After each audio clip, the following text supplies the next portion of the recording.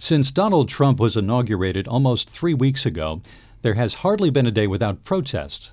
The demonstrations have been passionate and persistent. It's unclear where they'll go from here.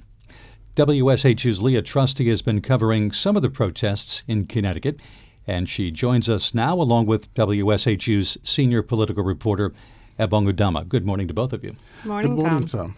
Leah, could you tell us about some of the protests that you've been to and what people are saying? So the first protest I attended was in Stamford the day after Trump's inauguration. It was part of the Women's March movement, and according to Stamford police, over 5,000 people were there.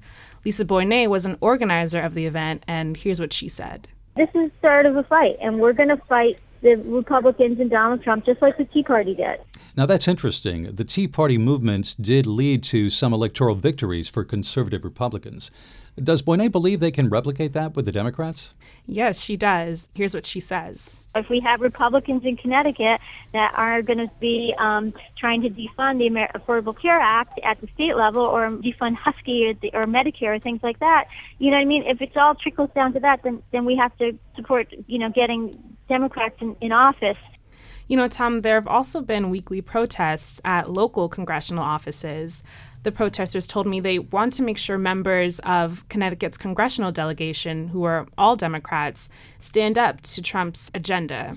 Here's what Bridgeport resident Nigel Phelps said while protesting inside Congressman Jim Hymes's office in Bridgeport. Get to know your local representatives, your state senators and your state House representatives. Go to them, talk to them, find out when they're going to have a town hall, call them, and show up. Now, that sounds like a tactic used by Tea Party organizers. Ebong, you covered some of the initial Tea Party rallies in Connecticut back in 2009.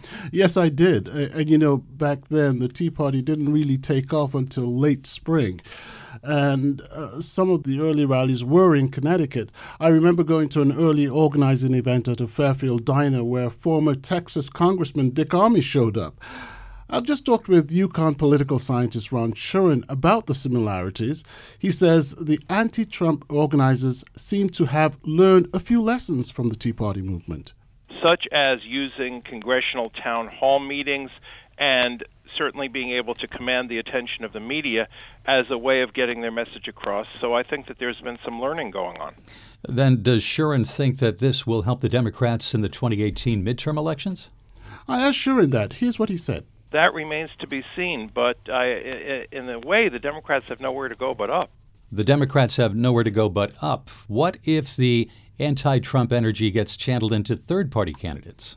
Well, Shurin has an answer for that. I think the Democrats will really have to play their hand very badly for this to result in a third-party movement.